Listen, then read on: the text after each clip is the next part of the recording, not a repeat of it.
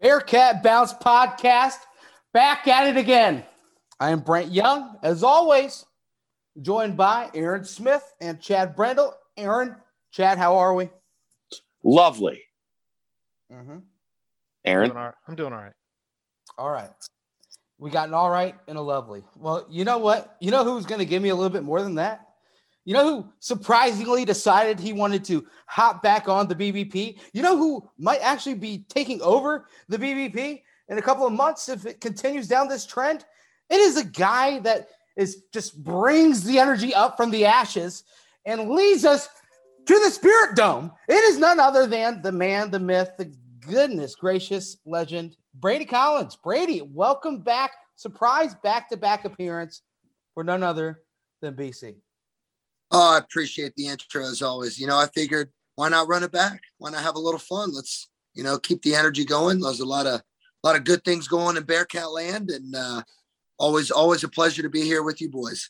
Does that mean we're going back to back with next week with your regularly scheduled appearance? Oh, that would be back to back.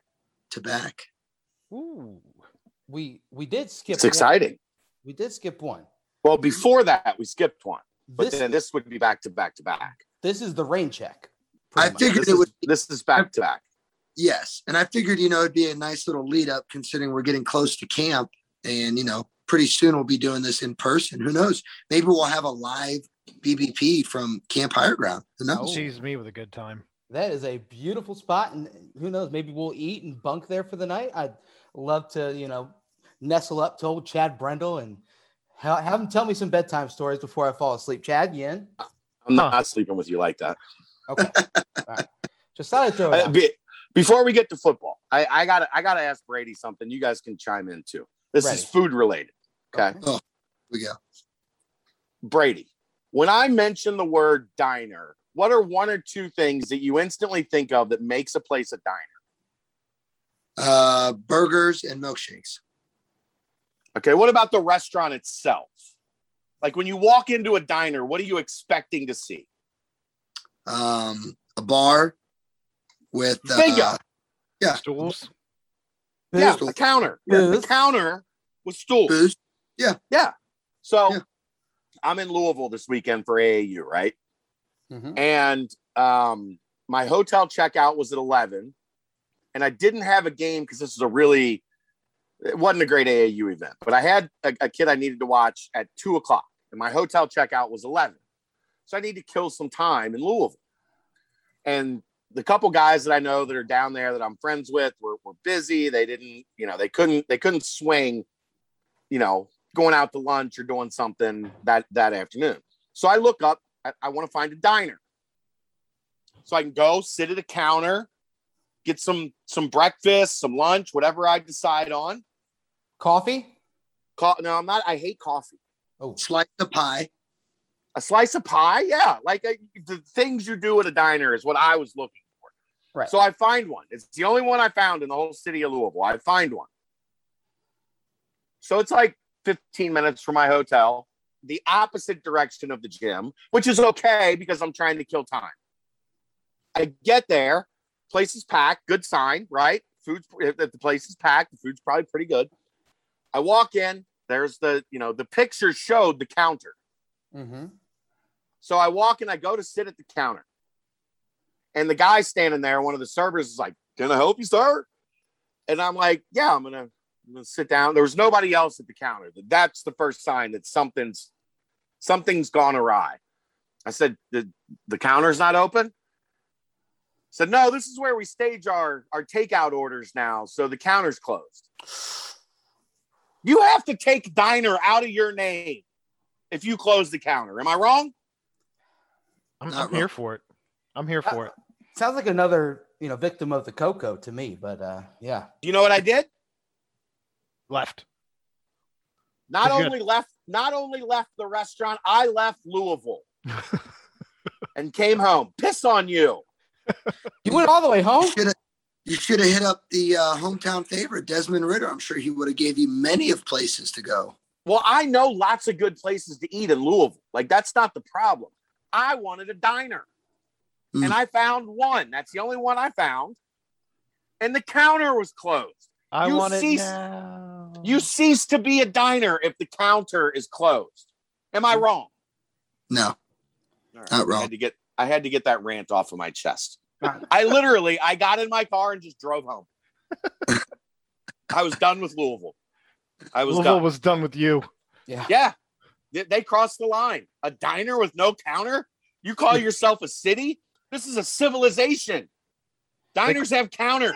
They closed it when they saw you coming in. They opened it when they saw you leave. Yeah, exactly. They're like, all right, well, now that he's gone, everyone can sit back up here on the right on the counter. But no, He's here. Everybody out. Move, scatter. Did you tweet about it before you went to go to the said diner? Because I mean, then they No, could have it seen was- you coming. It was the sneak attack. it would have been an epic Reynolds Bites if you would have just recorded on the way home, just so angry, just a rant. I almost did like a Periscope, a Twitter live on the way home. That's how heated I was. It'd be like, Dave I was Portnoy so back mad. when he gave Goodfellas a 0.0.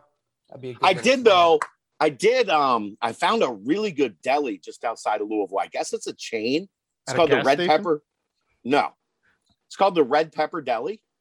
Hmm. And I got a grinder with ham, pepperoni, bacon, banana peppers, lettuce, and chipotle mayo. Oh, Sounds delicious. It was awesome. So in the end, I won and Louisville lost because I waited until I got outside the Louisville city limits, and then I found something to eat. And the diner that I ate at, or the deli that I ate at, was fantastic. Did you get to sit at the counter though? ooh. They didn't have a counter. It wasn't a diner. It was a deli. I was There. just- Delis don't asking. have counters. This J&J's does. They did have. Maybe Go ahead. maybe we could get you a final nail in the coffin. You know, a couple years, hopefully soon in the near future, we get Louisville on the schedule and we can kind of give you a little bit of their own method about that. Ooh. Yeah, maybe I'll go back to the Metro Diner and tell them what I think. Maybe I need to write a nasty. I don't write Yelp reviews. I need to write a nasty Yelp review about the decision to Wait. close the counter. What was it called? Metro Diner? Yeah. That's a chain. Okay, I don't know if it's a chain or not. Where did they stage the food prior to COVID? Right? Who knows? Who knows? But like when you're by yourself somewhere, you just want to sit at the counter. I don't want to sit at like a four top and take up all that space. There was a line. I've got some decorum a little bit. You do. You do. All right. That's my rant to take the show completely off the rails from the start. Oof. Are But you I good? needed to get it out there. Did Yeah, you I'm get it good. out? Okay. I Okay. think I got it all out. Do you want to hear the funniest thing about this, Chad? There's a Metro Diner pretty close to where I live. Uh-huh. Last time I was there, I sat at the counter. Of course you did, because that's where you sit at a diner. But I digress. Was it during COVID? They didn't close their counter to stage carry-out orders? I believe it was right before the Coco. Right before. I need you to go back and report I on will. whether or not you can sit at the counter. I'll let you know. You know what they do serve there is they have Bloody Marys and mimosas. I was in Branson, Missouri at a bachelor party this past weekend, and we went to a diner as well. And I asked the waitress for, can I do like a Bloody Mary or a mimosa? This is a bachelor party. And she just said, we don't have those. So Did you get a beer? no, they didn't have that either. I asked for an iced coffee. They didn't even have that. But anyway, we move on. Can you just pour some coffee over a couple cubes of ice? I figured it out. Somehow, some way I figured it out. Now we're Aren't you here. glad you invited yourself on today, Brady? Very excited. Yeah, well, Brady's You're back. a food guy. I thought you'd have more enthusiasm for this topic, and you just don't seem interested. I'm very interested. You know, it's just when it comes to diners, you know, and your misfortunes that you just went through, I can't help but sympathize with you. But also, you know, is Louisville known for diners? No, they're not. No, there's only one in the whole damn city. That should tell you everything you need to know. That's not a true diner. Right. Well, all the other places that had like breakfast and brunch were fancy, and I'm not going to a fancy brunch place to sit there by myself and eat a frittata like that. No. Hey, Taco Bell serves breakfast. Ooh. Next time. I was supposed to go to a gym and sit there and watch basketball. Ooh. That's not a good combo. Yeah, true. All right, let's get to topic number 2. Brady, there's a list that was put out last week. It listed the top 40 strength and conditioning coaches in America. You were not on the list. Please discuss. All right. First and foremost, I could care less what anybody says. You care. I mean, no. This is the God on. Do I have an ego? Absolutely, I do. But, again, I've never, ever been a self-promoter. I will never, ever post anything about myself or try to give some fancy speech or anything like that. Ultimately, what are we judged on? What is my, ultimate definition of a strength coach? It's wins and losses. It's relationships with the players. How well our program does. And, I'm not gonna lie. I saw that, and then I saw all the responses. And again, my heart goes out to our guys for, giving me a little love and all that stuff. At the end of the day, that's some random guy's fan account that he makes and he wants to put out there, and wants to put someone number 1 overall. When, in my mind, I guarantee there's a guy that no doubt should be number 1 overall and has done way more for this profession than anybody in the country has ever done. Selfishly, I got the opportunity to work with him, but no, I mean, he was barely top 10. He was like 8. Like I said, that's one person's, random. I don't know how he worked that out to get all that, but again, just all it is, the stuff's put out there all the time, whether it's good or bad, all that stuff. I could care less what anybody thinks of me, because at the end of the day, you put our team against your team. I'm going to take our team. I'm going to take our guys. And I know what we do works extremely well. I know our kids love it. I had a feeling that question might come up, but I mean, it doesn't faze me one way or the other. If anything, it just motivates me even more that, if there's one person out there that makes some random list, he doesn't understand and appreciate what our guys are doing and how well they perform. That's fine. We'll continue to show him. Well, that's the thing. This guy, I've seen all these lists that he puts together. What is he, like an Oklahoma fan that just like searches coaches' names? And there's no chance he knows all of it. But UCF fan too. Who knows? Yeah, sure. But he's a hardcore list guy. I've told him this on a different occasion. I said, maybe lists aren't your thing. Yeah. You like doing lists, but I like doing lots of things that I'm not actually good at. So I don't do them for the public to see. Well, Brady, that brings up another list. And I love Pro Football Focus. I think they're great. They obviously love the University of Cincinnati. They've got ties to BCJ and everything of that sort. But they had Desmond Ridder as a 40th returning quarterback in college football. 40th in the country, which I think, like you said, the main factor in these lists aren't really taken into account. That's wins and losses. There's no chance that the winner that is Desmond Ridder should be listed at 40. And I guess they're talking about his deep ball accuracy and different things like that. But I saw that and I had to be like, whoa, there's no chance that there are 39 other quarterbacks that I'm taking over Dez, even players. So I thought that was another really weird list. Yeah. And again, I think if you ask myself, Coach Vic, or almost anybody in the building, I wish he would have been ranked 99th, because all that does is give him more motivation. And trust me, that's the last thing you want to do with a guy like Dez. But, again, there's whatever person put that list out there and whatever criteria they come up to make a certain list or whatever. Awesome. Cool. Put it out there. All it's going to do is motivate our guys even more, whether you're the number 1 or you're the number 90. Like it does not matter. And, that's just a huge testament to our guys, because, a lot of guys are going to get publicity. A lot of guys aren't. And again, it's all what you do, how you make of it. And, ultimately it's what you put on film and, what you promote and what you permit, all those things that we talk about as a culture. But yeah, no, I mean, trust me, that's just more ammo to number 9. And, he knows that, he sees all that. So like you said, I'll take our guy over anybody any day. So have you heard any feedback real quick, Aaron, before we switch off of Des? Have you heard any feedback from the Manning Passing Academy? Yeah. What can you tell us about Des's trip out there? Yeah, it was, obviously a very successful trip for him. He said it was hot as shit.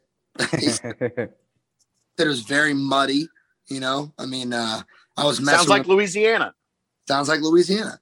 I said a lot of the pictures that I saw, I was like, you looked like you were like covered in mud. I said, what were you doing out there running in mud fields? He goes, Coach, man, every field that we're on was just covered and the rain and all that. But no, he said it was very valuable, very great. I think one of the things he didn't realize was like the schedule, being a camp counselor out there. It's like, it's wake up to, or sun up to sundown. You're doing all kinds of stuff. And, he said he learned a lot of good things and just great to be around a lot of the people, a lot of, NFL guys. But just again, as we all know how Des is, the biggest thing that he took from it was, helping the young generation, being a voice, being a leader for those guys and someone they can look up to. And, again, someone that can give back. So it was a very valuable experience for him. And, we're all happy that he got to be a part of it. So while we were talking about lists, I thought of a list that I saw today, and that list was not really in any specific order or anything, but there were 13,000 kids that entered the transfer portal this year, and 11,000 kids are still in the transfer portal. What do you think is going on with the whole transfer portal thing? And is this kind of a testament to what we're going to get used to seeing in the future? Or is this kind of going to be just maybe an anomaly and kids are going to realize maybe grass isn't always greener on the other side after seeing something like that? Yeah. I mean, I think, it is going to continue to grow and blow up. And, again, everybody's going to have their rhyme or reason for why they want to go into the portal or seek other places. Could be playing time, could be skiing, could be, a coach, a position coach that left or whatnot, or, ultimately sometimes maybe it's not the right fit. But, again, at the end of the day, as a program for us, all you want is the best for that individual, the best on the field, the best off the field. And, we've been very fortunate. We haven't had people that have been, leaving here by the masses and all that stuff. And, but it's something that you look at throughout the whole landscape of college football. And it's just, the tip of the iceberg, really. It's going to open up even more because, certain people may feel like they're not getting the best where they're at and they could go here or there or that place. And, at the end of the day, kids just want to play football. And, it's going to get even crazier, I think, in the years coming on. Just because you want to break up with your girlfriend doesn't mean another girl wants to put up with your shit. Like, that's what it comes down to, right? Like, there are guys that say, like, I'm done with it here. I can't handle this coach. I can't do this. I can't do that. And then they get into the portal and there's not another partner. No suitors. So you're just sitting there alone in your studio apartment with the bathroom, the living room, and the bedroom all in the same room and a microwave, and you played yourself. Like pizza rolls, Yeah, well, pizza rolls are delicious. Yeah, but you better hope you have a plug. You better hope you have a plug to use an air fryer because they're much better in an air fryer than they are in a microwave. Fair enough. Life hack. Well, let's stick with the list. Some of the preseason watch lists have come out, and the Bednarik, the Maxwell, and of course the Dodd for Coach Fickell. Is there a number one strength coach award? Like, does that exist? No, I think Boomer Sumer already gave it out, right? You know what it is? It is. There's a number one strength coach award. It's called the team that wins it. That's what it is. As it should be. But so as these lists come out, we kind of talked about this in the past a little bit, but is this recognized by the team? Is it something that, you guys kind of say, hey, congratulations, but look, this team or that team has these players on it as well? Or, kind of how is that viewed by the coaching staff and by the team when they see Dez and Myjai and Sauce on there?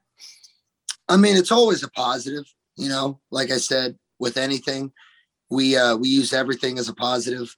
Again, to have multiple guys put on lists, whether it is Dez for the Maxwell or it is, Ahmad and Myjai for the Bednarik Award. Because again, that's multiple guys at one school. And you compare those, okay, who are the other multiple school guys? Alabama, Clemson, Ohio State, and it's like, okay, yeah. So, from afar, internally, your program's right up there with those other guys with having multiple guys getting the recognition that they deserve. But then selfishly, there's probably 2 or 3 other guys that could easily be on that list, a Darian Beavers, a Curtis Brooks on the inside interior, who I think is going to have a monster year. Brian Cook, right? A Kobe Bryant, who never gets any love, but is yet the ultimate dog and, competitor and, all those things. So it's always great. It is. I mean, again, we don't try to pump it like, when it comes out, it's not like we have, a big meeting where we're like, hey, these guys are on the list. But, again, these kids are on their phones. They see the tweets and the posts of social media and all that stuff. So they know it. But at the end of the day, like Coach always says, team success is always going to lead to more individual success, whether that is at the next level or that is with, certain awards and all that stuff. So, but like I said, we spin everything positive. So you mean to tell me Luke doesn't have a big meeting just to announce that he was on the Dodd watch list? I could tell you right now that Coach could give zero, what. Fully believe that.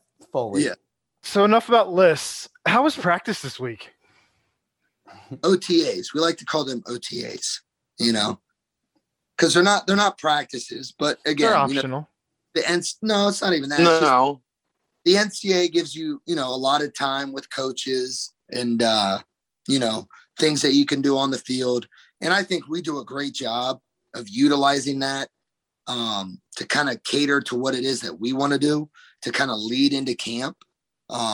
Because, again, there could be programs that kind of overdo it or try to put too much on the kids' plate when, realistically, you look at our program and our team, a lot of people are coming back, a lot of guys that have played a lot of ball. So their, football IQ is already really high. Well, what do we got to do? We got to get some of those young guys going. We got to make sure they're, following the lead of the older guys and understanding how they kind of operate so that when we get to camp, it's not like a big, shell shock. But it's great because, I've said it's kind of like the winter. In the winter, you got, 6 weeks of hard training. You take a little break, spring break, you come back and you kind of ease into spring ball. It's very similar in the summer. We've had 6 to 7 weeks of just hard, great training and running and all that stuff. Take a little break after the squat fest. You come back, you regroup, and it's kind of, a little fine tuning of, getting ready for football so that when we get to camp, it's not just a shock and, punch in the face of meetings and practice and all that stuff. But it's been great. It really has. Selfishly, when I stand back and just kind of watch, I'm like, holy crap, everybody's moving fast. Coaches are flying around. Guys are picking things up. The young guys are doing a really great job of picking things up on the fly, following the lead of the older guys. And, I've seen that really in the past couple of weeks in the weight room because, those freshmen have been integrated with those older guys for real now. And, just every day they get better. Every day they pick up the tempo. And that's ultimately what you want. So you touched on Curtis Brooks. And I want you to talk about that interior defensive line, just the defensive line as a whole, with, Marcus Brown coming back, Curtis Brooks, Malik Vann, and then you even throw in Myjai, you got Big Juan coming in. You've been involved with some high level programs throughout your career. how does this defensive line as a unit stack up? I mean, it's hard to think of the amount of, age and the amount of experience that some of these guys have. And then you talk about a potential first round draft pick in Myjai and some really good up and comers. Let's talk about how do they stack up in the trenches to some of the other, big time groups that you've been a part of in the past. I mean, they're right up there. Again, I've been fortunate to be around some, very high profile guys and, great units on the D line. I even just think back to my time at Mississippi State when you had Preston Smith, who's still playing with the Green Bay Packers and, dominating at a very high level, playing on the D line with, some other very high caliber guys that maybe didn't get as much notoriety or play as long of an NFL career as he is, but, and then obviously at Ohio State with the Bosas and Tyquan Lewis and, those type of cats. But I would say just when you go from, end to tackle to nose to end or tackle or, whatever it is, if we're going 3 down or 4 down, I mean, who knows? We might go 5 down. Who knows? I mean, we got tons of talent and depth. But that's the thing that just sticks out is the depth. Again, you got Marcus Brown and Curtis Brooks coming back. That's huge, right? I mean, those guys came back for their unselfish reasons and some selfish reasons to better themselves and put themselves in a better position to, put themselves in a position to better their future at the next level. You got, Jabari Taylor, you got Malik Vann, you got a young Eric Phillips that's, punching to crack the rotation, all that stuff. Then you add a transfer, a big Juwan Briggs, right? And, what does that do to your D-line? All it does is give you more, to play around with. Like, I joke with Coach Scruggs all the time. I'm like, how are you gonna mix these guys in? Because, you got so many guys, but at the end of the day, that's what you want. That's what we've always wanted as a program, to build that depth so that you can rotate those guys to keep them fresh. And so that your pass rush is still strong, your rush defense is still dominant. And then, obviously you throw a freak on the end like Myjai Sanders, who could just do anything in the world that you ask him to do. We're very fortunate. But again, then you bring in a young freshman class of guys that no doubt look the part, but got to continue to mature physically, mentally, spiritually, emotionally, all those things. What better way for those guys to learn every single day through practice and in the weight room than watching those guys in front of them? Because, Curtis Brooks says it all the time. He didn't have that. These guys are going to be fortunate because they're going to be able to learn from Myjai, from Curtis, from Marcus, from Jabari, all these guys. And, we were very fortunate. Cortez Broughton was in town last week and he was out, kind of helping out and just talking and watching our guys from the side. And he was like, man, this is special because, I didn't have this. And you think back to when he was here, and the growth that he had in our 2 years with them and Quez Copeland and all those guys. And just to see how well they're doing now with the Los Angeles Rams and the Chargers, all of that does is just give more motivation to our guys. So how much time are you spending, in the weight room versus in the classroom, like, talking and doing video footage and that kind of thing versus how much time you're spending on the field right now? I mean, it's just all, the NCAA gives you a certain amount of hours that coaches, can be out there around the guys doing instructional things, but it's all kind of like conditioning in a way. Again, from our standpoint, it's the best, right? Because, yeah, we could put you on the line and do, this drill and that drill or run these events and agilities, all that stuff. What's better for you than to go practice and do drills at the position that you play? Nothing, right? That's the best you can do. So, we're still working out. We're still doing what we got to do in the weight room. Things have kind of shifted a little bit for the older guys. I mean, we're still getting stronger. We're still doing things that, you have to do to continue to develop their hearts and their minds and their bodies. But, it is kind of a fun time because if I'm an older guy, I might be doing this amount of sets and reps. If I'm a young freshman, I might be doing a little bit more, and some extra here and there. But, I'm all involved with those older guys and I'm seeing them work out and, I'm seeing them lead me and push me. And, it just, again, it drives our culture. It sets the standard and it's the best thing for our program.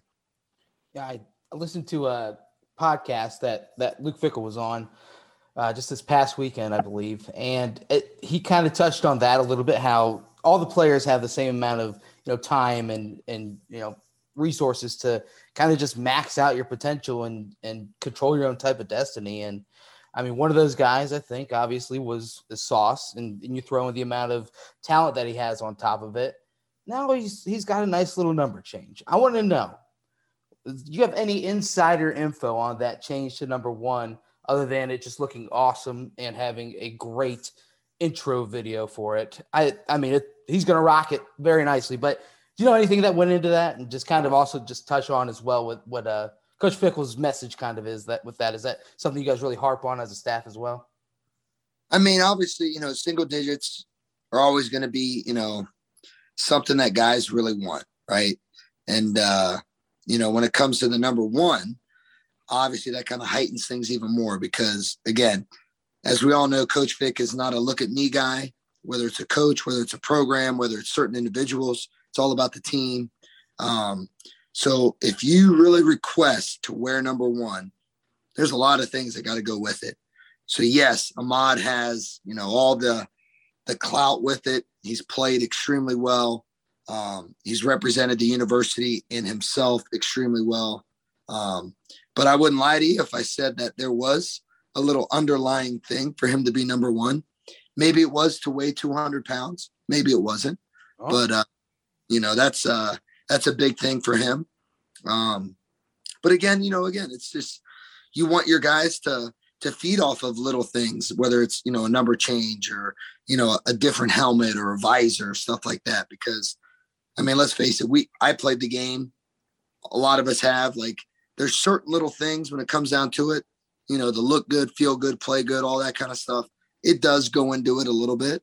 And, with Ahmad, I know there's a lot of other underlying motivation with the number 1. He wants to be the number 1 corner. He wants to be the number 1 guy that everybody talks about, all those types of things. Again, when you give that number out to someone, just like last year with James Wiggins, you got to make sure that guy can, 1, handle it, back it up, and 2, embraces it, because that's ultimately what comes with the number 1. Everybody's going to look and see who's number 1 because it's got that stigma to it, right? And, we're very fortunate that we've had 2 extremely competitive, hard-nosed, great football players embrace that number. And looking forward to seeing what Ahmad can do this year. I do want to tip my cap because when you watch that video, it's just greatly put together to the point where you see the highlights of him, right? From 2 years ago and last year.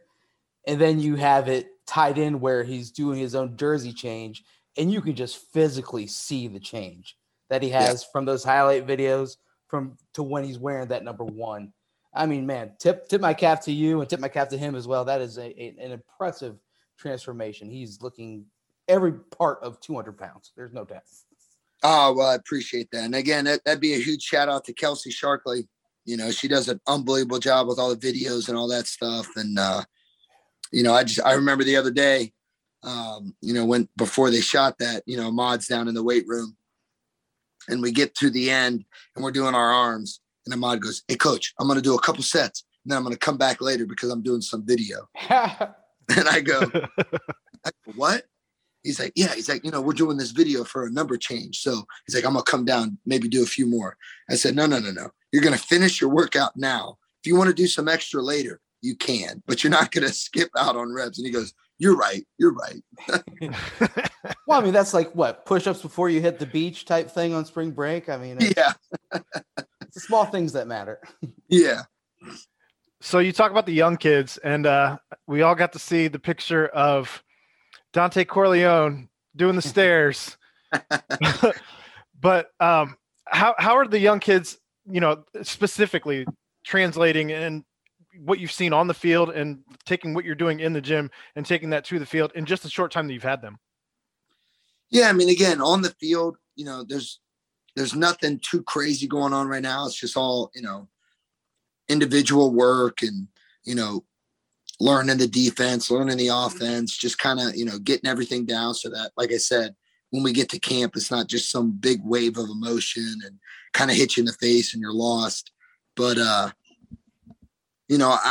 I really have. I've been very, very impressed with this freshman class. And, again, I can't thank the coaches enough for doing what they did with recruiting because, let's face it. I know we talked about that list earlier with the strength coach, all that stuff. Do you know what makes any strength coach's job easier is recruit, right? Like that's the lifeblood of any program. So the better recruits you get in, well, the more you can do. And no doubt, we're always going to have our developmental guys and guys that might take a year or two to really fully develop and mature and all that stuff. And that's fine. That's what our job is. But, when I just look at the overall size and the athleticism of this freshman class, it blows your mind. Again, to have someone like a Rob Jackson, who just continually every single day is getting better and better and better. A Z Lawton who came in extremely athletic and strong, but is now learning the ways of how we do things, right? A guy like Isaiah Cox, who's never done anything in his life, but all of a sudden he's getting even better every single day and week. Shimon Mateer, who has never, ever seen a weight or touched it in his life, but all of a sudden now he's, 255 pounds. And today, he's working out and he's finishing up some stuff and he's over there with Lenny and Josh. And you're just like, dude, this kid's going to be special. It's what you want. And again, we set the tone with the workouts and all that stuff. Ultimately, at the end of the day, those kids are going to feed and they're going to follow the older guys. They're going to follow the guy in front of them. They're going to follow the guy that, has the name to him and all that stuff. It's just when I selfishly think back on the years, and I think of a guy like Ahmad who came in and yes, broke onto the scene as a freshman. Okay. But what really, kind of motivated him and led him to that? Yes, he's very gifted in football. Yes, the coaches have coached him extremely well. I take it back, I peel the layers back even more. You had the ultimate human being in the whole entire world, Kobe Bryant, in your room, right? To help educate you on the film, to help show you how to practice, how to train, all those things. So, selfishly, I'm always going to think that way because, again, we don't run the program. We don't drive the program. The players do, and, again, just so happy and fortunate for our older guys, proud of them to set the tone, all those things, because they do, they have fun with it. They love messing with those young guys and maybe, making them get a couple extra reps here and there, but they really do. They thrive off it because they know that at one time they were the young ones and now they're the older guys setting the tone. And obviously the standard here has elevated to a whole new level and they were a part of that. So now they're setting that for the younger guys. You mentioned recruiting. And this isn't about anything specific, and we're not going to mention any names, and it's definitely not related to anything that may or may not have happened last week. What's the feeling like in the building on the day that like a priority target commits to Cincinnati? What is that? Is there a buzz? Like, can you all feel it that this was a guy we had at the top of our board, and he's going to be a Bearcat, and we get a nice big W in the recruiting department? Absolutely. And, again, I think that starts at the top. Coach Vic makes it known. The recruiting department does an unbelievable job communicating, letting everybody. But, again, ultimately, we're all on our phones. We're all on social media. We see things, all that stuff. And when certain things like that happen, we all get excited. But what's really, really cool is our players probably get more excited too, because again, like I said, maybe you're a guy like Curtis Brooks, who when you got here, things were just kind of whatever, right? Recruiting was whatever. You might be winning, 4 games here and there or whatnot, right? Now all of a sudden you're winning double-digit games every year. You're playing for championships. You're winning championships. You're recruiting at an all-time high level that's on par or better than 90% of the quote unquote Power 5 schools and all that stuff. And then, you, like I said, you peel back the layers, you see why. It's because of relationships. It's because of the program that these kids have built here, right? Like it's a destination spot. You want to come here. You want to play. You want to have fun. You want to be developed by the best, right? I think I have the best strength staff in the country. I think we have the best coaching staff in the country. And then all of a sudden you're going to win a lot of games. Why is that? Because you're going to get coached really hard. You're going to play really hard. You're going to have fun, and you're going to go win a lot of games. So, but no doubt there's a lot of good buzz that comes with that. We feed off it. Our players feed off it as well. They get excited, and it's a big day whenever anybody decides to choose to be a Bearcat. I want to go back to the Dante Corleone picture because first off, seeing a tank like that, he looks kind of like chiseled already a little bit. I mean, that's just like if not like super chiseled, but you know what I mean for as big of a guy as he is. And then, but the part that I thought was the coolest was you look behind him and you see his former teammate and now current teammate again, Deshaun Pace. Looks like he's cheering him on. You see Myjai Sanders right there as well. So just kind of a testament to what you're saying about how the rest of the team is kind of building up these younger players, which is awesome to see, especially because I think that's the biggest key to a team having that unity in that form is what you're saying is having the older guys be the leaders. But you also touched on Shimon Mateer and how he's in that room of the tight end U and how it's going to be just another step in that process. I do want to have a little aside question for you because recently news has come out that we all might have been calling one of the GOATs of Cincinnati Bearcat football by the wrong last name for however many years that we have been saying his name. Do you have any inside track on that? Do you know the exact pronunciation of his last name? I do not know the exact pronunciation of his last name. I've met him probably 3 times. And every time he's introduced himself as Travis. But he's a unbelievable human being. Love his energy, love his passion, love what he did here, love what he's doing now in the NFL. But I too saw that and I was like, wow. So we've been saying it wrong. Chad, I mean, that's near and dear to your heart. You might have named your daughter the wrong name. It's okay though, because we call her Kels. Like that's what we call her. Okay. So if I'm addressing her 90% of the time, unless she's in trouble and I'm calling her Kelsey Lee, we call her Kels. Hey, Kels. If I yelled for her right now, I would yell Kels. So maybe I got it right. I just didn't know it. We might need to text Jason because I know you and Jason know each other well. The problem is Jason doesn't. He's a mountain man. Right. He doesn't respond to texts. Right. Like I could text him 30 times, and then when I see him, I'm like, bro, I sent you like 30 texts. He's like, oh, I haven't picked up my phone in 2 months. Now, here's a question though. Okay. Would anyone be surprised if, like, as he's getting inducted into the Hall of Fame, he's like, hey, remember when I told you guys that my name was pronounced Kels? Yeah, this was this was a long play. It's actually Kelsey. So, we're going to actually induct me into the Hall of Fame by the right name here. I believe Did you see the prank he pulled the other day at the golf tournament? Yes, with where Mahomes? he pretended to be drunk. Yeah, he acted like he's like, hey, we're partying. They were like, Travis was turned up. He's like, oh, I'm just kidding. How about that footage? I mean, those two got to be awesome to be around. And by the way, did you see when Mahomes tackled Kelsey? I didn't see that. Looked like he might, his knee had a little bit of space between the ground and his knee. It was a little dicey for a second. I will say this, having met Travis a couple times, having see his, interactions and all those things that are posted, and having being, in the facility every single day and being around in his gracious Josh Wiley, no doubt that's Travis Kelce 2.0. I mean, you talk about personality, he's right up there. You talk about, obviously the things that he can do on the field, right up there, maybe better. It's very, very funny, very unique, but ultimately just really cool for, all of Bearcat Nation because we have a very special guy in our locker room. And, again, a guy before him that really set the tone and led the way. They're very, very similar. It's kind of scary.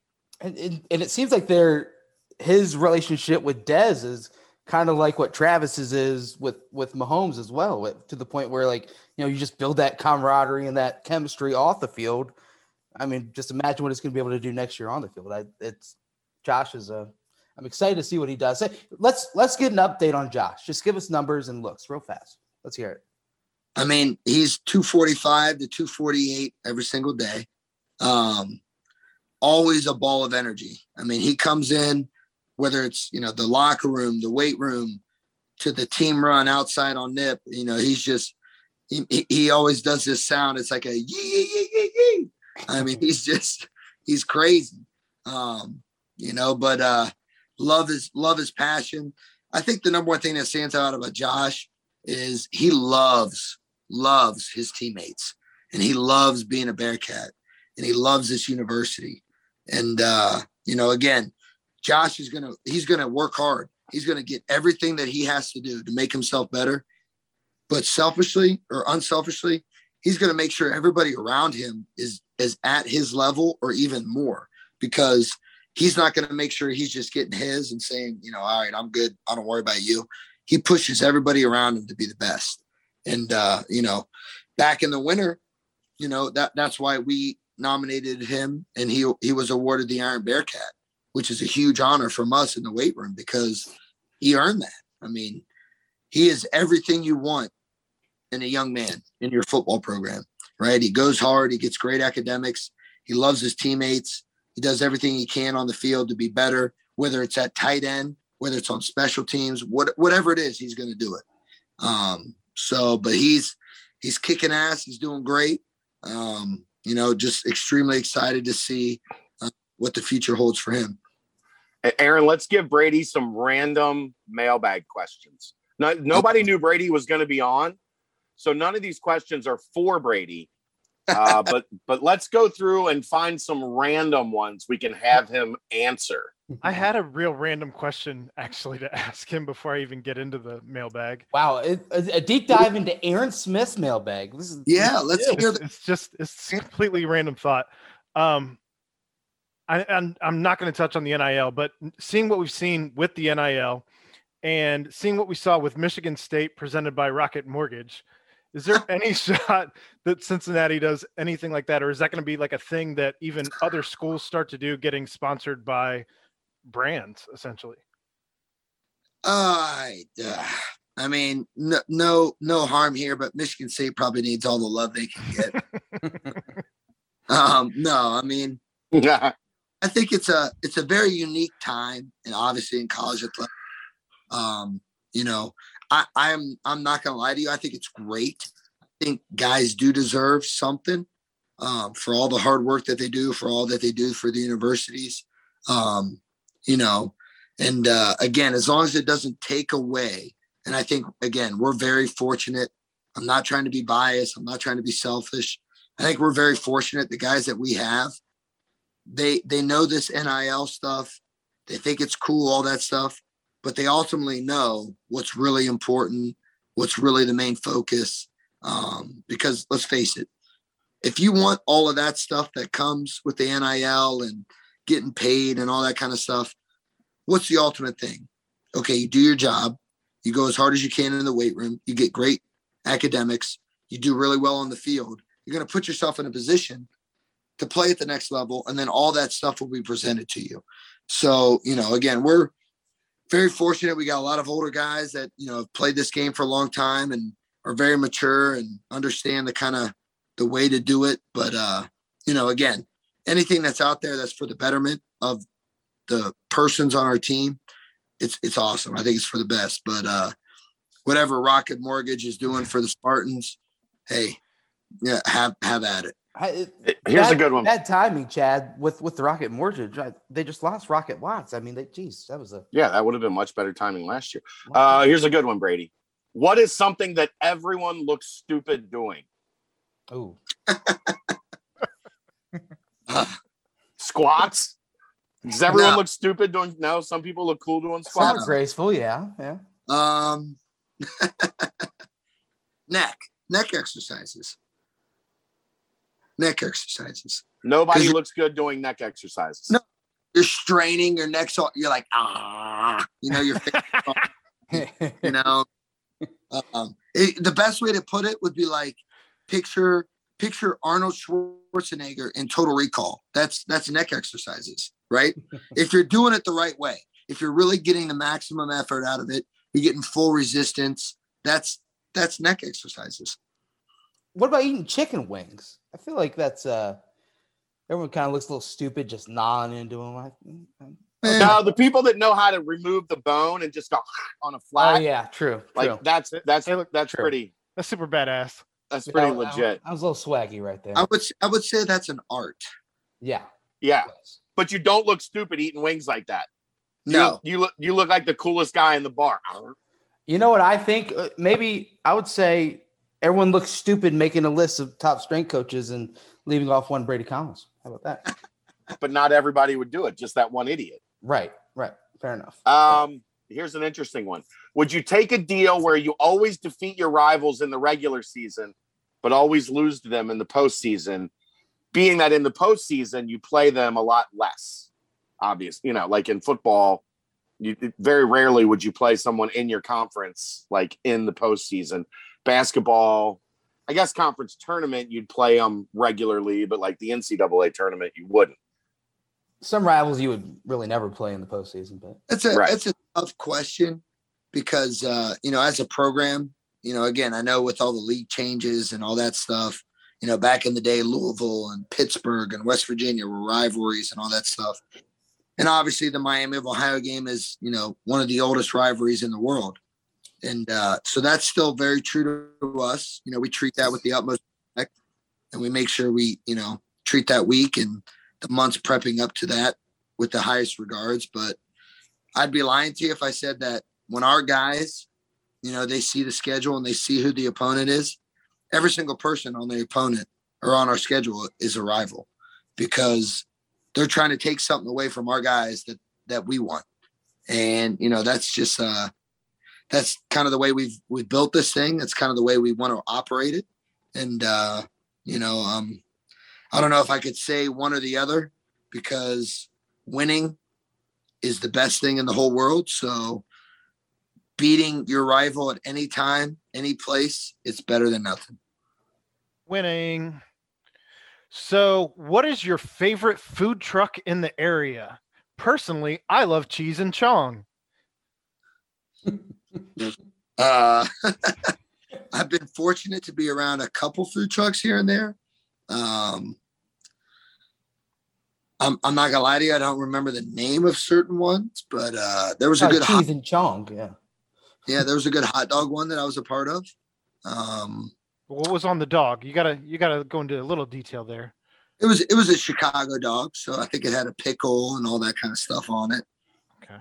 But now that the COVID year is past us, when we get to higher ground, we might have a certain food trucks come out and give the boys a little love. So maybe we'll have some new favorites. The ice cream food truck is the legit the Mr. Softy truck that comes out, the soft serve. That's a big time favorite. Big time favorite. Yeah. I don't know that we have any more random questions All right. without talking basketball. Yeah, that mailbag. We might have to hop straight from this to the mailbag. Jeez, you or Mike Rayfeld one-on-one. Who you got? In what? Basketball. Me. You? Yep. Mike's got a decent jumper. I've seen him take jumpers before. That's fine. You taking him to the rack? You going to the rim on him? Like I tell our players, I can play defense, I can dribble, I can lay up, and I can pass like LeBron James. Well, but you're playing one-on-one. Who are you passing to? Myself. Off the backboard. If you want me to pull up and shoot from the outside, it's going to be 50%. That's all right. That's a high number, 50%. I mean, that's a very rigged question. Me one-on-one versus Rayfeld in basketball. Okay, that's like, all right, me versus Rayfeld, put on the pad. Who's going to win? Come on. Oklahoma drill. Yes. 100% right here all day long. Like, he's got some pounds on you. That Mike's a big boy. Yeah, his pounds might not be the right pounds that you need, though. All right. Let's snip that out and we'll post that. Just that.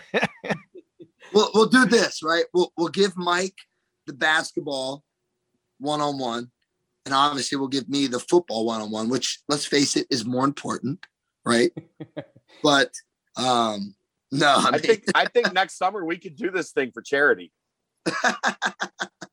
Finish it at Topgolf for the tiebreaker. Hey, as long as it draws more in for the university and our guys, I'm sure we're both a part of it. Brady, I gotta ask, what were you doing in this picture? You look. You got a picture? Yeah. Is this you in that little picture collage that they had with the Dante Corleone picture? It's got to be you. You look hyped right there. Are you going to show it? What are you talking about? How can he show it? Oh, can I share? I'll share. On his phone? Oh, I've never done this. Let's see here. Share my screen. Well, yeah. What are we doing?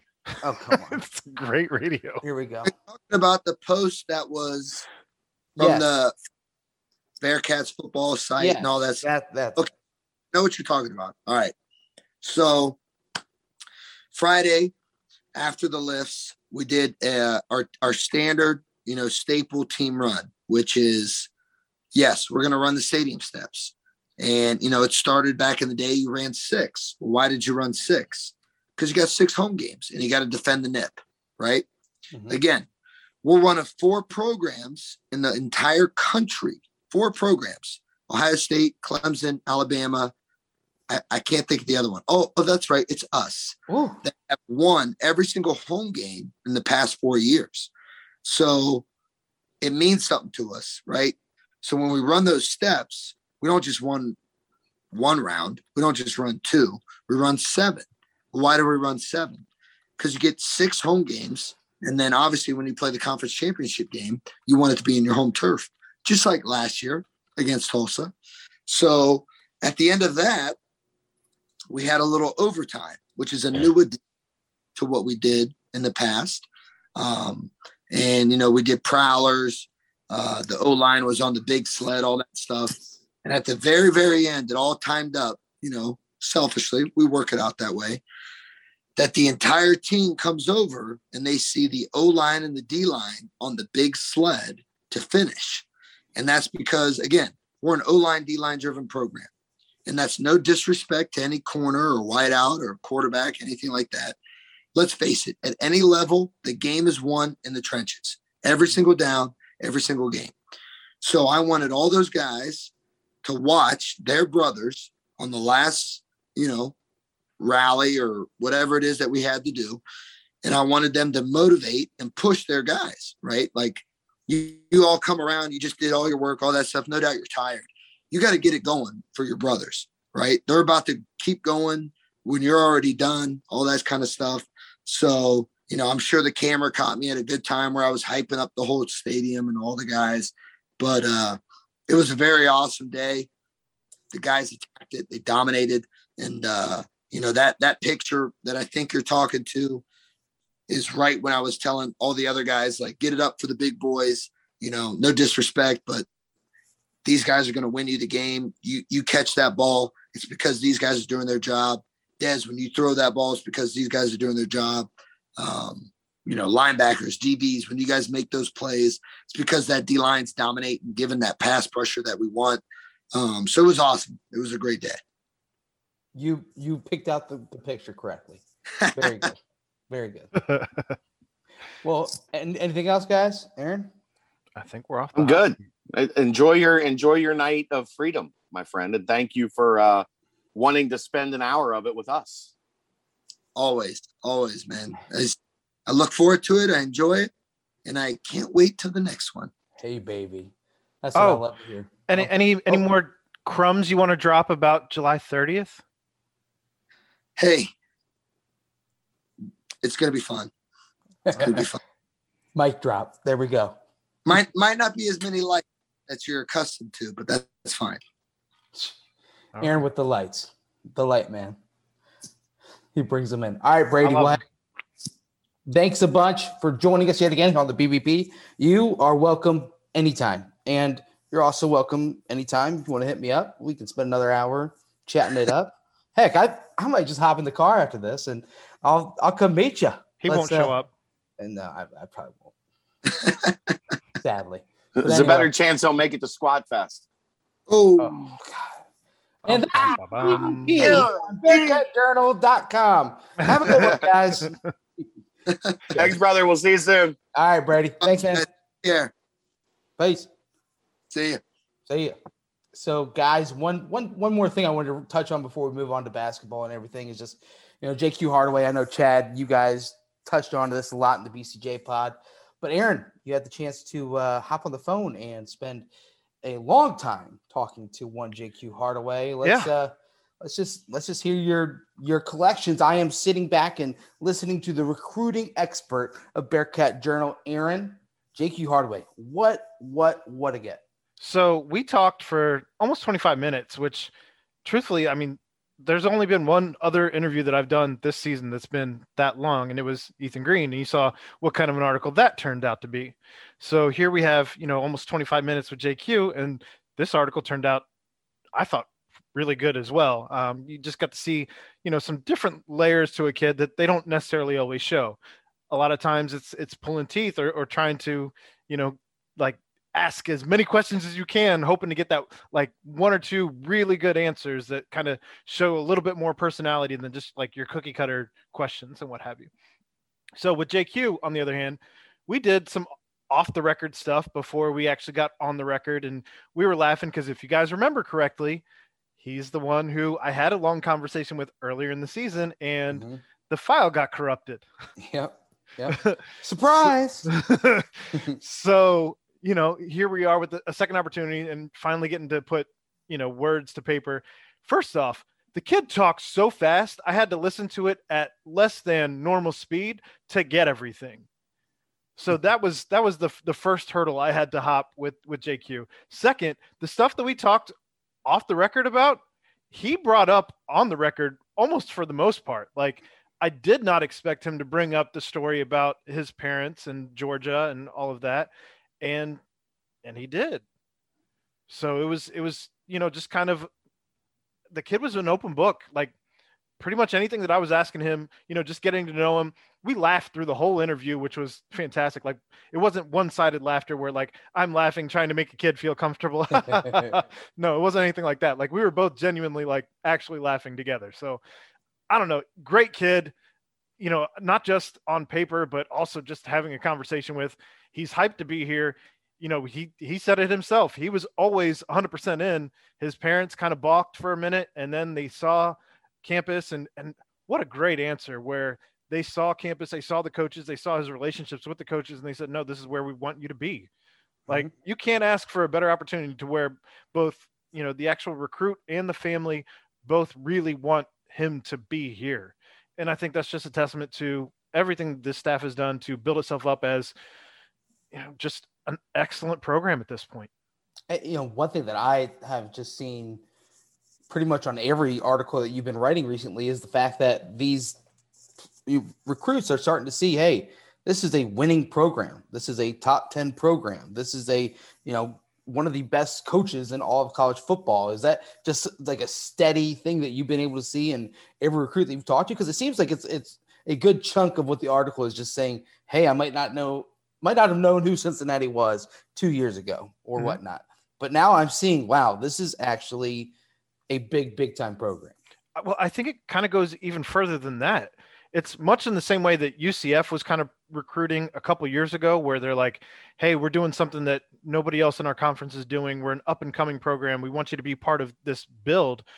This has been I think it's probably been a little bit more sustained build than what UCF has had with, the coaching turnover and all that the UCF has, unfortunately suffered through, even if you will. But, with Luke Fickell and all that, like, that's what these kids keep saying is like, they see the contract extension. They know that, he's at least here committed.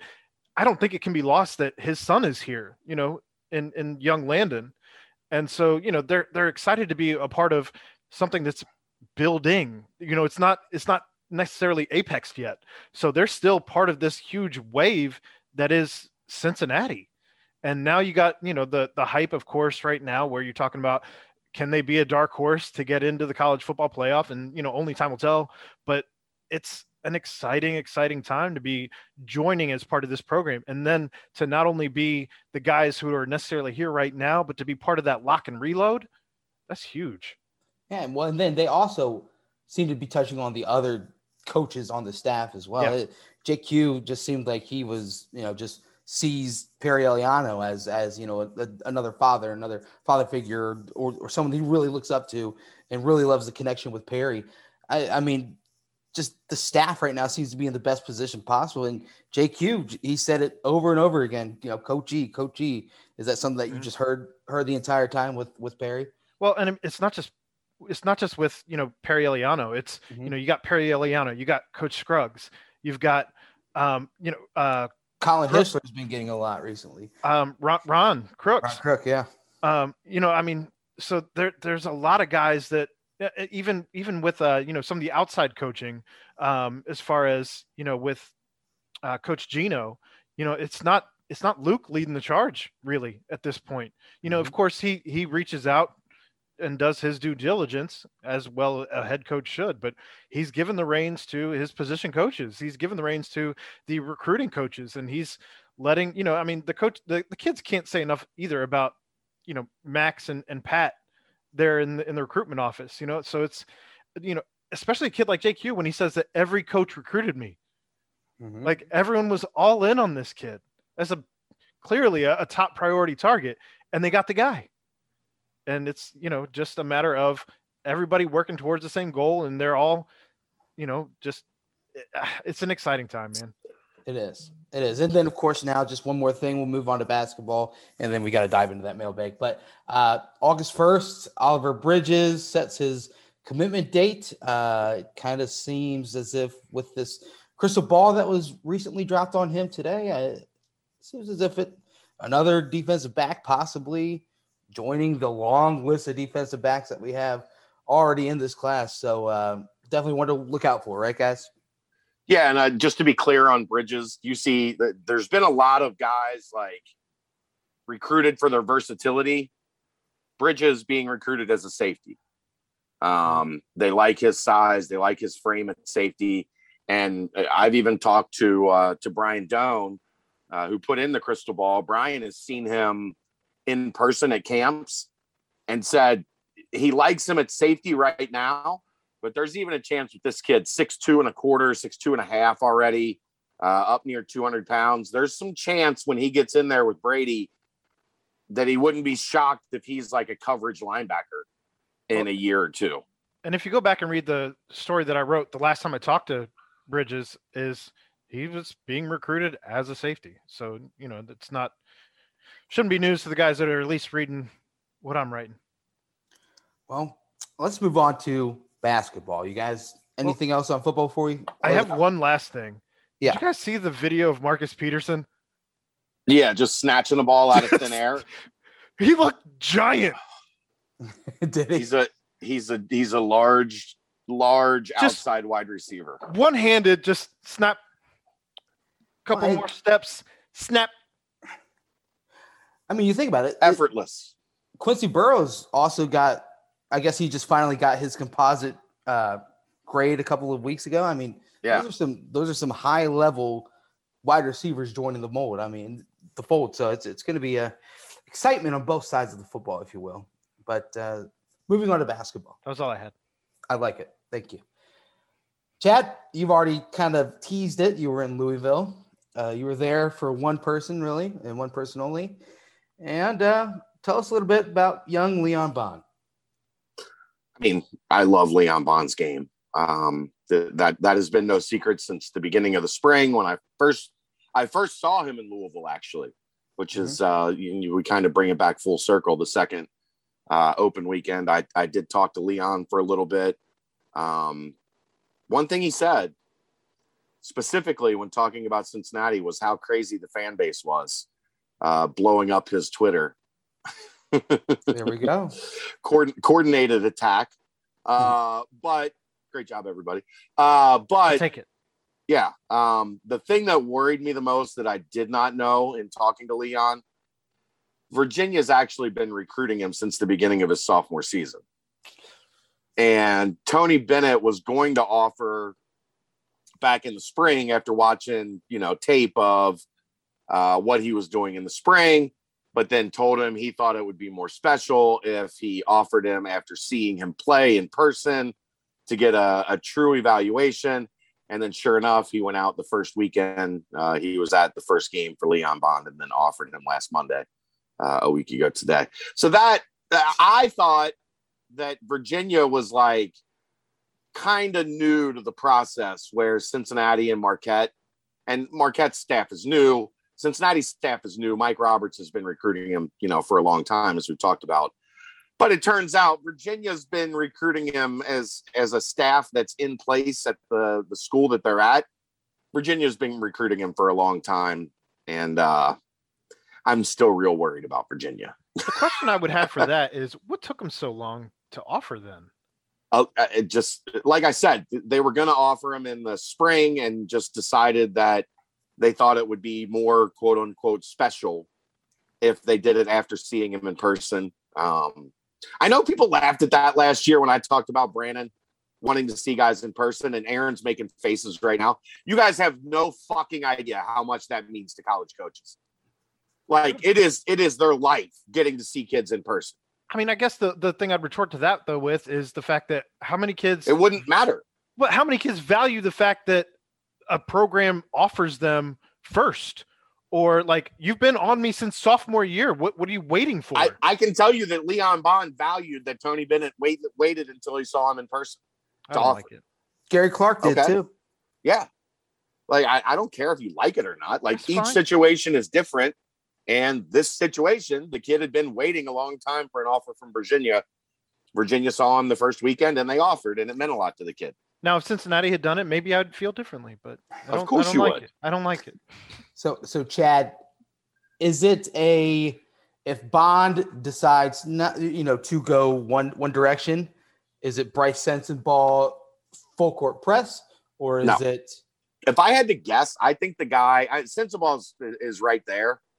That one is getting a lot more complicated because the kid has just been a monster at the Peach Jam. Blowing up. I mean, I talked to a couple people that were down there Friday night and Saturday night. Some UC related, some just coaches I talked to, around the country. And his was a name. He's not even starting for each one, teach one. And he's basically been their best player. Like, he's playing 15 minutes and scoring 25 points. That's silly. So those are the types of games he's been having for a week now. That one is going to get a lot more noisy before it gets quiet, if you know what I mean. He picked up Miami, Illinois, and another high major, Clemson. He picked up like 4 high major offers today. And that train, I don't think is going to slow down. So that one is going to be a little bit. I know somebody asked in the mailbag, like just now or just towards the end, what is the 513 connection? His dad went to UC. His dad, I think, was the 1993 graduate of UC. He lived in Cincinnati until he was 5 or 6 years old, somewhere in there. He's got a 513 tattoo on his bicep. What does that mean in terms of how much does he want to play in Cincinnati? We don't know yet, because the kid is experiencing something he probably never even dreamed of himself, with as fast and as furious as his recruitment is expanding. So we don't know like how much that means to get back to Cincinnati for this kid. He's definitely one of the guys that they're on very heavily. I'm really excited to get to Indianapolis and watch Daniel Skillings. I was really hoping that you were going to drop a Vin Diesel impression as soon as you dropped the Fast and Furious reference. No, I'm not a Fast and Furious guy. I've watched a couple of them. It's not really my thing. Daniel Skillings is one that really intrigues me. If you don't know the story from following along on the boards, apparently there was some blowback today because sometimes people don't get to read every post and every thread that happens on Bearcat Journal. Skillings just started playing basketball in 9th grade and has a ton of room for upside. But from what I've heard, very natural scorer, a guy that has a high basketball IQ, despite the fact that he's only on year 3, even playing the game. I know Wes was there Friday. Mike Roberts was there Saturday. Mike Roberts and Chad Dollar were there Sunday. All of them, there was a presence at every game that Skillings has played. I think he is quickly becoming a guy. And here's what's interesting. Like, and watching Leon Bond this weekend, Leon Bond is kind of a luxury item, right? Leon Bond is a guy that's really good for your program if your program is established, because he does all of the dirty work things. Rebounds, he hustles, he plays defense. He's the first one up off the bench, high-fiving guys when they come over if he's on the bench. Coach loves him, great personality, really bright kid. It's kind of a luxury item for when you're established. Right now, if you look at all the other, and I know I'm going to take heat for Chad's downplaying Leon Bond in case somebody else gets him. That's not what I'm doing at all, because I love Leon Bond. Like, I value the things Leon Bond does well above pretty much anything, because you need guys like that in your program. But what are the other guys that Cincinnati's looking at? They're all high-level wing scorers. Right. And Leon Bond is not necessarily a scorer. Like, at the AAU level, especially at the level he's playing at, with not a lot of other D1 type kids on the floor, he's going to get you 15, 17, 20 points, because he's going to get to the line. He's going to attack the rim. He's going to score in transition. And generally the other team's not being able to guard him. But if you pay attention, even with all those advantages, he's still averaging right in that 15, 17, 20 point range. Everybody else they're looking at are these guys that you see are having 25, 30, 35 point games, which tells me what they're ideally looking for, because they know the roster needs it, is a scorer, is a bona fide go-to wing scorer. And Skillings and Sensabaugh, and to a little lesser extent, Jalen Martin, that plays out of Florida for Knight Riders. From what I've heard, he's a guy that can get you buckets, but he's probably more of a second or third. He's on a really loaded AAU team that has an elite point guard and another guard that scores it really well. He's probably a second or third type guy, but these other guys that they've identified are, here's the ball, go get us a bucket types down the road. So I think like a Sensabaugh or a Skillings might fit more what the staff is actually looking for. But Leon Bond is so good at everything, you have to make him a priority if you can get it. I don't know if that makes sense. Like that's not making excuses or downplaying. Whoever gets Leon Bond is getting a guy that's going to be a hell of a player in college. I just think there are some differences. And when you look at the other guys that they're looking at on the wing, and that right now is pretty clearly the focus, especially with Sage Tolentino in the fold, that we covered on the BCJ pod Thursday, especially with one big man, at least one big man in the fold. Now you can focus on what your true need to make this roster significantly better. And that is a guy on the wing that can go get you buckets. And do you think somewhat of how Leon Bond has been recruited by Virginia for as long as you found out, with the new staff, obviously that's a hurdle they have to climb. But now you look at a Sensabaugh and you look at a Stillings, it seemed like maybe this is a situation where a year without AAU during COVID, now all of a sudden they weren't getting the exposure that they're now getting on the recruiting trail now. And so it's kind of like an equal playing field for the new staff. To an extent, absolutely. I mean, those were going to be the guys that if the staff attacked it the right way, you're going to be looking at the guys that haven't been talking to 3 or 4 different schools for a year. Right. And Sensabaugh had a knee injury, and that is a concern on him. From what I heard, it's actually his second meniscus tear in the same knee, which meniscus isn't, a debilitating knee injury. But if you got a couple of them, there's a little bit of a red flag there. But yeah, he didn't play his junior year, so he was under recruited until he started to blow up. Skillings, again, is a kid that didn't have the luxury of being out on the AAU circuit even before, the COVID stuff, because he was brand new to the sport and was still trying to find his way and make a name for himself. So you're right. Those, it makes sense to go after the guys that are just hitting and just starting to blow up, because they don't have those developed, established relationships. And you can kind of get in on the ground floor with some of those guys, as opposed to, you're running up the stairs and the people you're chasing are on, you're going up 40 stories. They're on the 25th and you're on the third step. Take a little bit longer to get up there, huh? Aaron, anything else on basketball recruiting? I know we've got more recruiting questions in the mailbox as well. So yeah, we can hop right into it. Or mailbag, pardon me. Better bag. Coin that. Go ahead, Aaron. So, where would you place current crystal ball for Leon Bond, and Virginia and Sean Jones? It sounds like Virginia is the current favorite for Bond. Sean Jones moving in Virginia Tech and Pitt's direction. Sean Jones is interesting because everybody thought Xavier, but Xavier's been pretty hard on following around a couple other point guards. And Sean Jones has talked about wanting to get this thing done pretty quickly after AAU wraps up.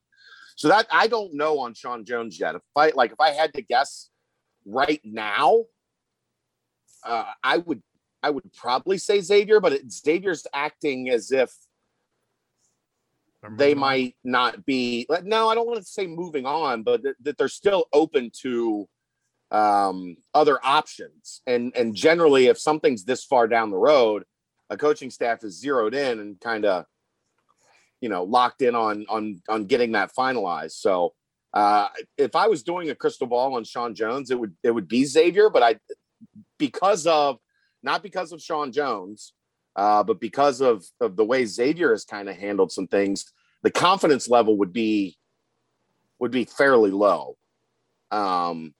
But I if I had to pick, I still think, Xavier has probably done the best job with Sean Jones, and they've been involved for a really long time, and the kid has a good relationship with staff. So I would probably say X, but I don't know that I would have a high confidence level. With Bond, I would say Virginia. I mean, we've talked about this. I think UC and Marquette are fairly close. I'd probably have Marquette just a tick above UC because of the hometown stuff. And Shaka's clearly made him a priority.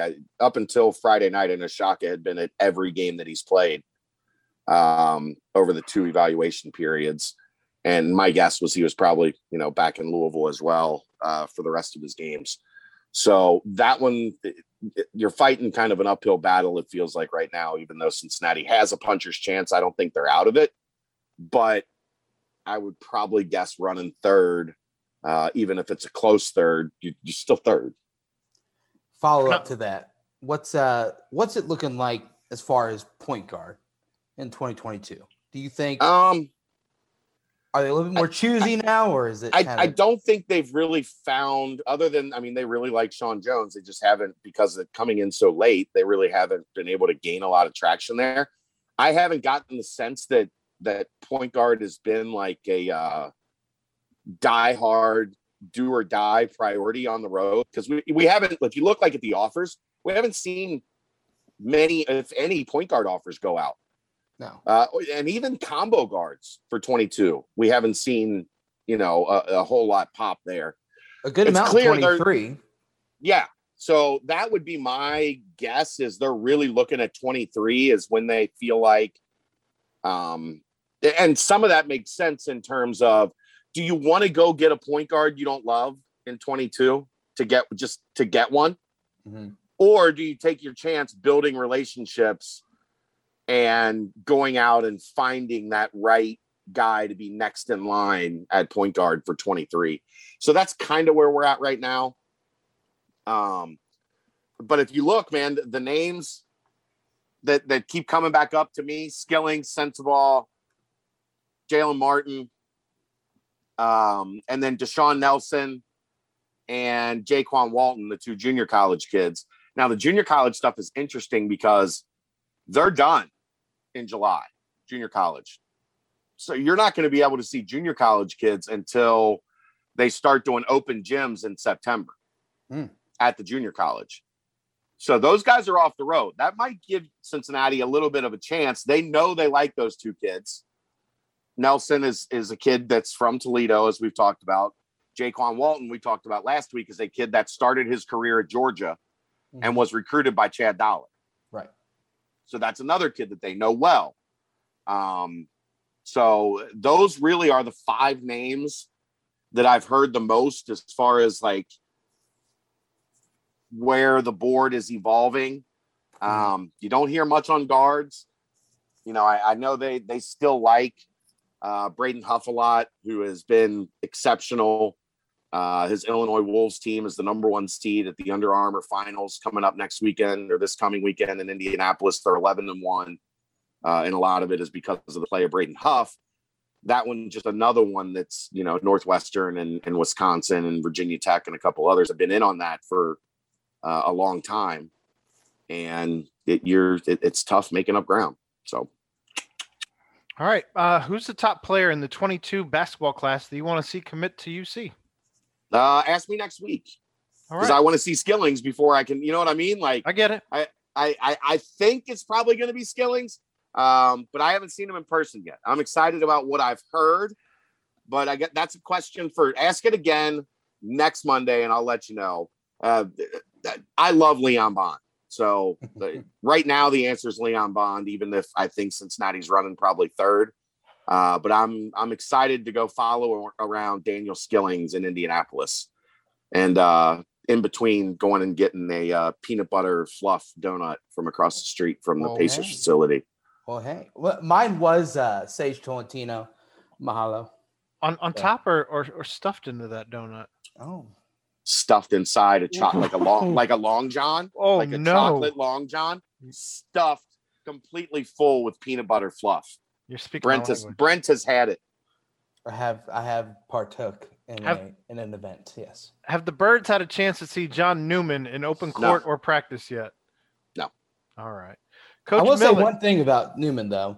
He is one of the most vocal guys whenever, you know, the official Twitter account releases videos or anything of that sort, or even on social media at all. So I think that bodes well for when you've got just another just loud and connected guy. So leader. Yeah.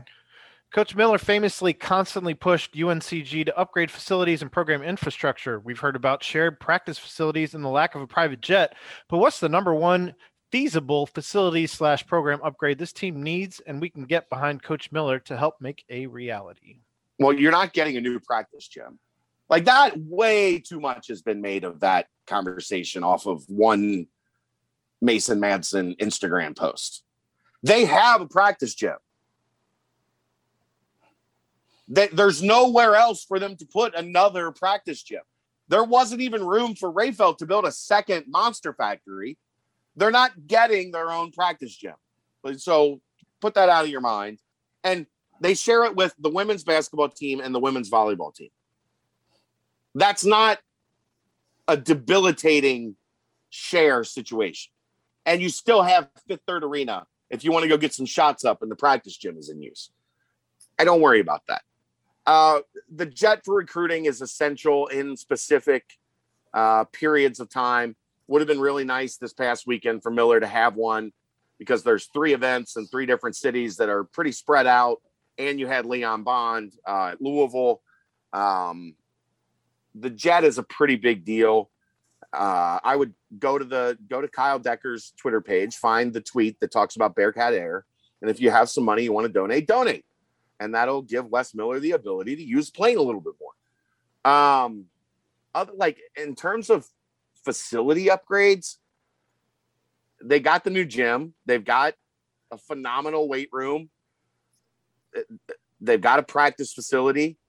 Like they've got as good a staff as maybe that has been hired in the history of the program. Like you always want more money for staff, but Wes Miller hasn't had a problem getting guys that want to come work with him.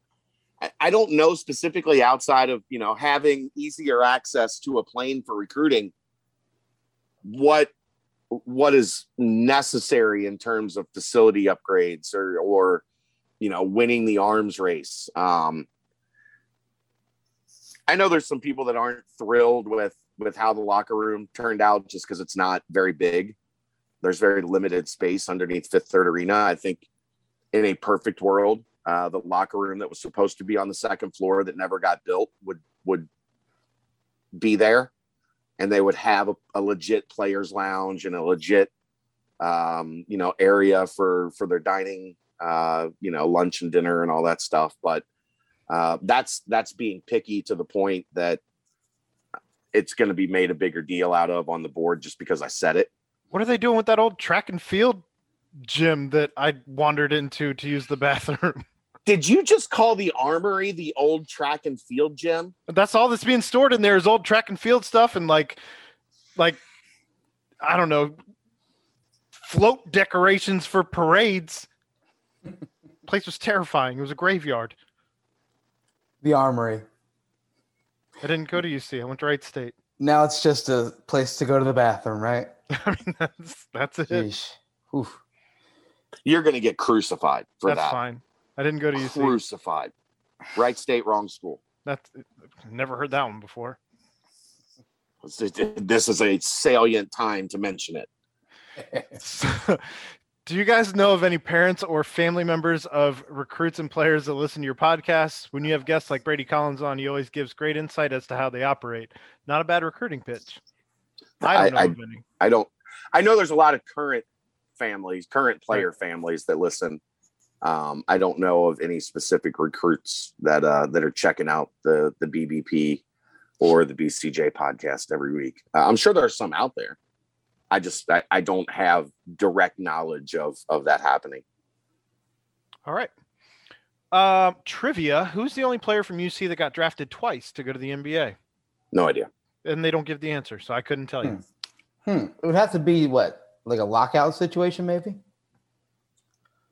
I don't know. Anything that happened back in like the old ABA, CBA, NBA merger days. Like maybe Jack Twyman? Jackie Moon. Oh, God. Where are the Bryces, Sensabaugh, and Lindsay in the pecking order? We covered that, really. Oh. I mean, Bryce Lindsay, I need to see. I think he's Under Armour. I think I'll see him this week. I know he's on the list, but he was not one. He didn't jump up in that list, that group with the top 5 or so names that I've been hearing. So. All right, specifically for Chad, what's the best public high school basketball that you've ever seen, not counting academies and AAU? Oh, boy. Don't watch a lot of public high school basketball. Like, it could be private, too. Not the academies. I mean, the best team I ever saw. Like, if this was football, I've got 2 easy answers. I mean, you got to drop Colerain with Revels and Goodman and all those guys. Dominic. Yeah, the state championship team. I guess that was 04, 02, 04, something like that. I used to play flag football with Dominic. Some of the largest hands for a normal sized human I've ever seen in my life. And he's a good dude. Yeah, really good dude. It would be that team and then Warren Central out of Indianapolis like the next year. Desmond Tardy. You remember that name, Brent? Desmond Tardy went to Purdue. Mm-hmm. Warren Central, Aaron. This was the season before I saw them. They had 4 guys rush for 1,000 yards. Sheesh. And then the next year, they also, again, the same 4 guys were all back and rushed for 1,000 yards again. What is that, the Jeremy Finch years? I think so, yeah. Yeah. No big deal. 8,000 rush yards in 2 seasons. Desmond Tardy. That's who he was their, like, he went to Purdue, didn't he? Do it everything guy. Yeah, he was their do everything. Well, I mean, like Warren Central and Ben Davis, like both of them have had their heyday as the public. Yeah, school. but this was Warren Central's best team. Oh yeah, they were right up there, every bit as good. 2 or 3 in the nation. Yeah, They were every bit as good as that Coleraine team. So those are the two best high school football teams I've ever seen. The best high school basketball team I've ever seen was Oak Hill Academy back in the 90s when they came to Covington Holmes. And Holmes gave them a pretty good game. And that was Jerry Stackhouse was on that team. But it was not Jerry Stackhouse that was the star. It was Jeff McGinnis. Jeff McGinnis had like 30, 37, 38 points. He must have hit 12, like pull up 17-foot mid-range jumpers where the Holmes defense just could do nothing with him. A couple of the Covcat teams that I covered while I was still doing Northern Kentucky high school stuff were really, really good. The Holmes team that won a state championship was really, really good. But I don't watch a ton of high school because it happens during UC football and basketball season. So I don't get it really in that much of a chance to go out and watch it as much. What about that Bacon team that took on LeBron? I didn't see him play. Okay. So if I didn't see him play, I don't know. I just didn't know if you got a chance to see them that year or anything like that. But no, I mean, back then I was grinding doing high school games in Northern Kentucky, like 4 nights a week and radio and trying to get into this side of things. So cool. I didn't get out to watch as much high school basketball as I did high school football. All right. Chad, there was one of the best games I saw was the Lawrence North, Greg Oden, Mike Conley team versus Mark Deontay Titus. Vaughn. No. Yeah, he went to Brownsburg, but and then he played AAU with those guys. And then they played Arlington, who had Deontay Vaughn. So those were some absolute battles. Absolute battles. Definitely. So how many basketball and or football programs have private jets that their coaches can use, such as for recruiting? And does Bearcat Air look like something that can get off the ground, pun intended, soon and successfully as a permanent option? Just wondering, because Chad mentioned this as an advantage that Shaka and Tony Bennett, not the singer, had this past weekend. Almost all Power 5 / Big East programs have a jet available for their coach for recruiting purposes. It's that P5 money. And P5 donors, larger donor base, more P5 donors that have planes that allow you to just kind of take them out when you need them. And that is not a large number of people in the University of Cincinnati donor base that just have a plane sitting in a tarmac somewhere that you can ring them up and say, hey, I need your plane for 3 or 4 days. The Bearcat Air thing, it comes down to how much money people donate. The more money people donate, the more likely it is that can be done, whether it be through one specific plane or it be through taking a charter flight, renting a plane for, a day or 2 days or 3 days, like you see in the recruiting periods. The more money that gets raised, the more money that gets donated, the more availability there will be to hop on a plane and go take care of what Wes Miller needs to take care of. All right. When can UC start working with Sage on a strength and conditioning plan? Can they offer when he signs? Can they offer suggestions now if he asks? Can they offer input on his rehab if he or his medical professionals invite their participation in the process? Or does all this have to wait until he actually signs? When he actually signs his letter of intent. They cannot really do anything in any official capacity with the kid until he is, signed an LOI. That's NCAA violation. Well, yeah, but that's just how the rules are set up. So with Sage committing, who can we cross off the 2022 thread? Nobody at this point. Not a nan, not a nutta. No, you're losing 2 centers. You don't know what you have in Vic. So I'm not going to be shocked if we see 2 big men. Now, do I think one will probably be a transfer or a guy with some experience? Yeah, probably. But at this point in time, I'm not ready to cross off anybody in terms of, this guy definitely is out now because Sage committed. I still think that leaves the board pretty wide open. Do they think most top players are going to commit early or wait until the first day of the signing period to reveal which school they're going to be attending? Huh? do people in general think most top players will commit early or wait until the first day of the signing period to reveal which school they're going to be attending? I don't make the questions. I just read them. Generally, you don't see many commitments on signing day. And if you do, the kid has already let the school know well in advance what's going to happen. So before signing day. What number is higher, the amount of points UC football beats Miami by, or the total amount of conference wins for the basketball team over the next 2 years? Let's do the math. 56-8, or I'm sorry, 58-6. What was Can I do the math for a second? They just said the only conference games, so you're only getting 18 of those a year. So that's 36. There's only 36 conference games that you can win. Do we think Cincinnati's going to score more than 36 against the Redhawks? Yes. Okay, then that already is the answer, because Cincinnati could go 36-0 in conference play and still, it'd be if they phrased it a little differently to where, season, on the season, then you would have in a regular season for 2 seasons, you'd have 62 games in play. Yeah. So at least there would be a little bit more wiggle room with the number capped at 36. And even if you do AAC tournament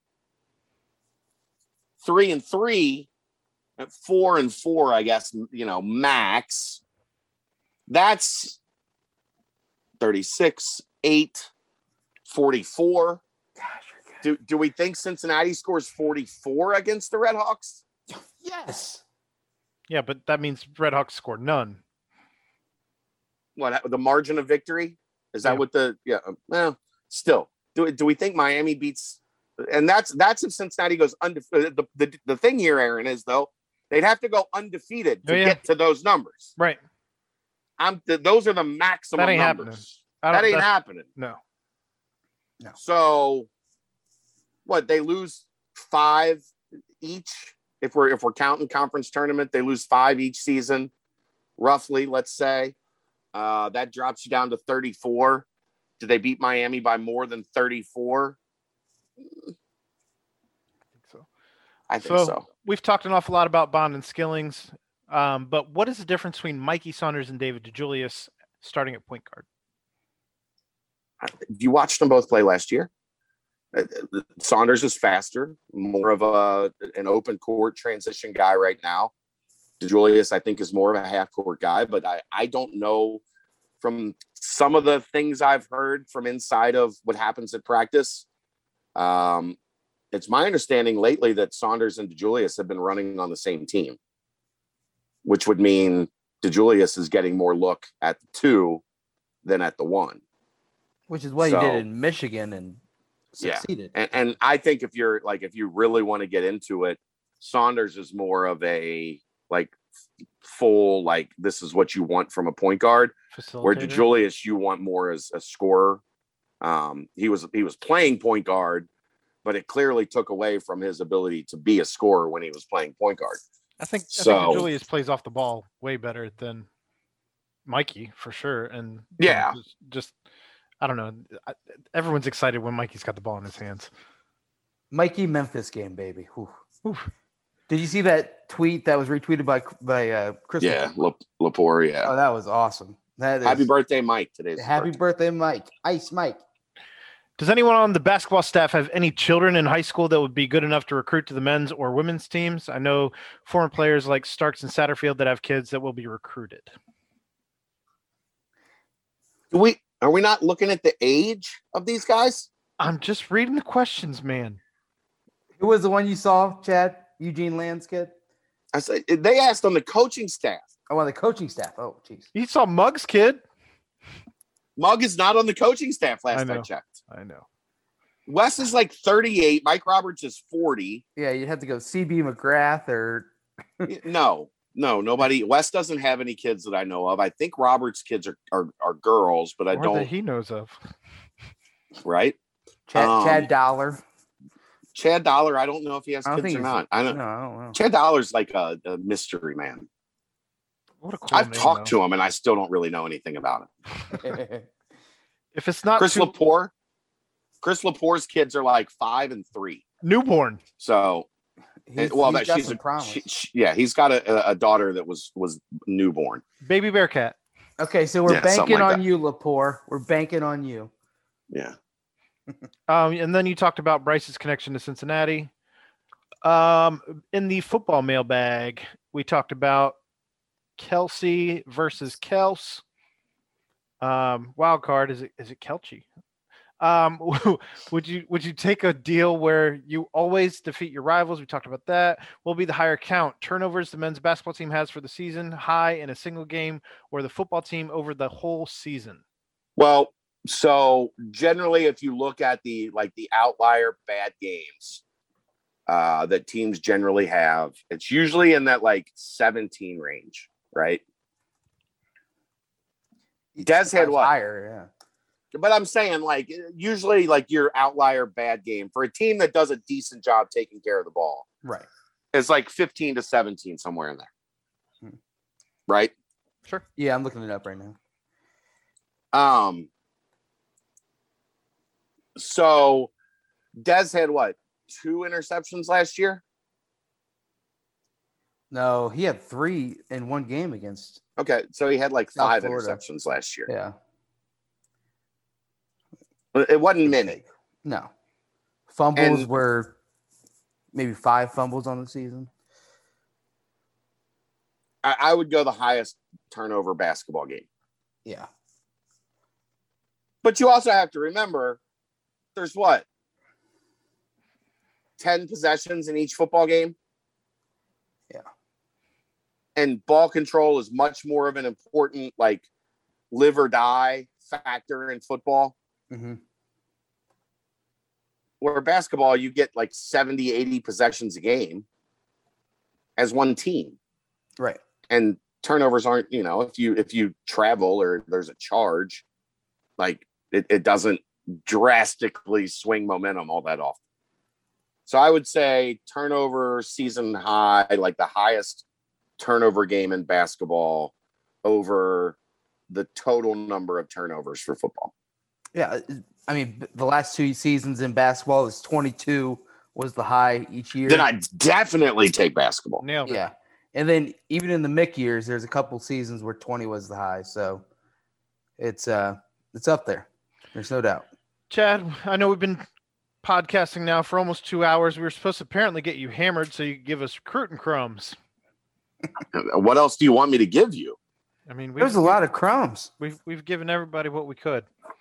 That's the thing. Look, this podcast is free. It hurts business for us to talk recruiting this much during this podcast. And I still do it every week. And Bearcat 11 still wants more. You're welcome. Do you think Sauce gets drafted? Where do you think Sauce gets drafted? The first, second, or third of the draft, or the second round? Obviously, we haven't seen his senior season. Things can go awry. But right now, if you had to make a gut check, I would say between 20 and 30 in the first round. Because the unknown that we don't know, what's his 40? What's he gonna put on the board for a 40? If he puts a 4.37 on the board at 205 pounds, at 6'2", 6'2 and a half, whatever he is, 18 reps. all bets are off. All bets are off. Wearing We number 1. Ooh. That is definitely something that's really high on scouts. What number are you, sir? Oh, we got to move him up. He is ready. I'm But going teens. with- Teens. I would say between 20 and 30 right now until we have a better idea on what that 40 time is. If anyone scores a touchdown on him this season, does that change? No. All right. That's his legacy right now. It's a part of who he is. It's his legacy.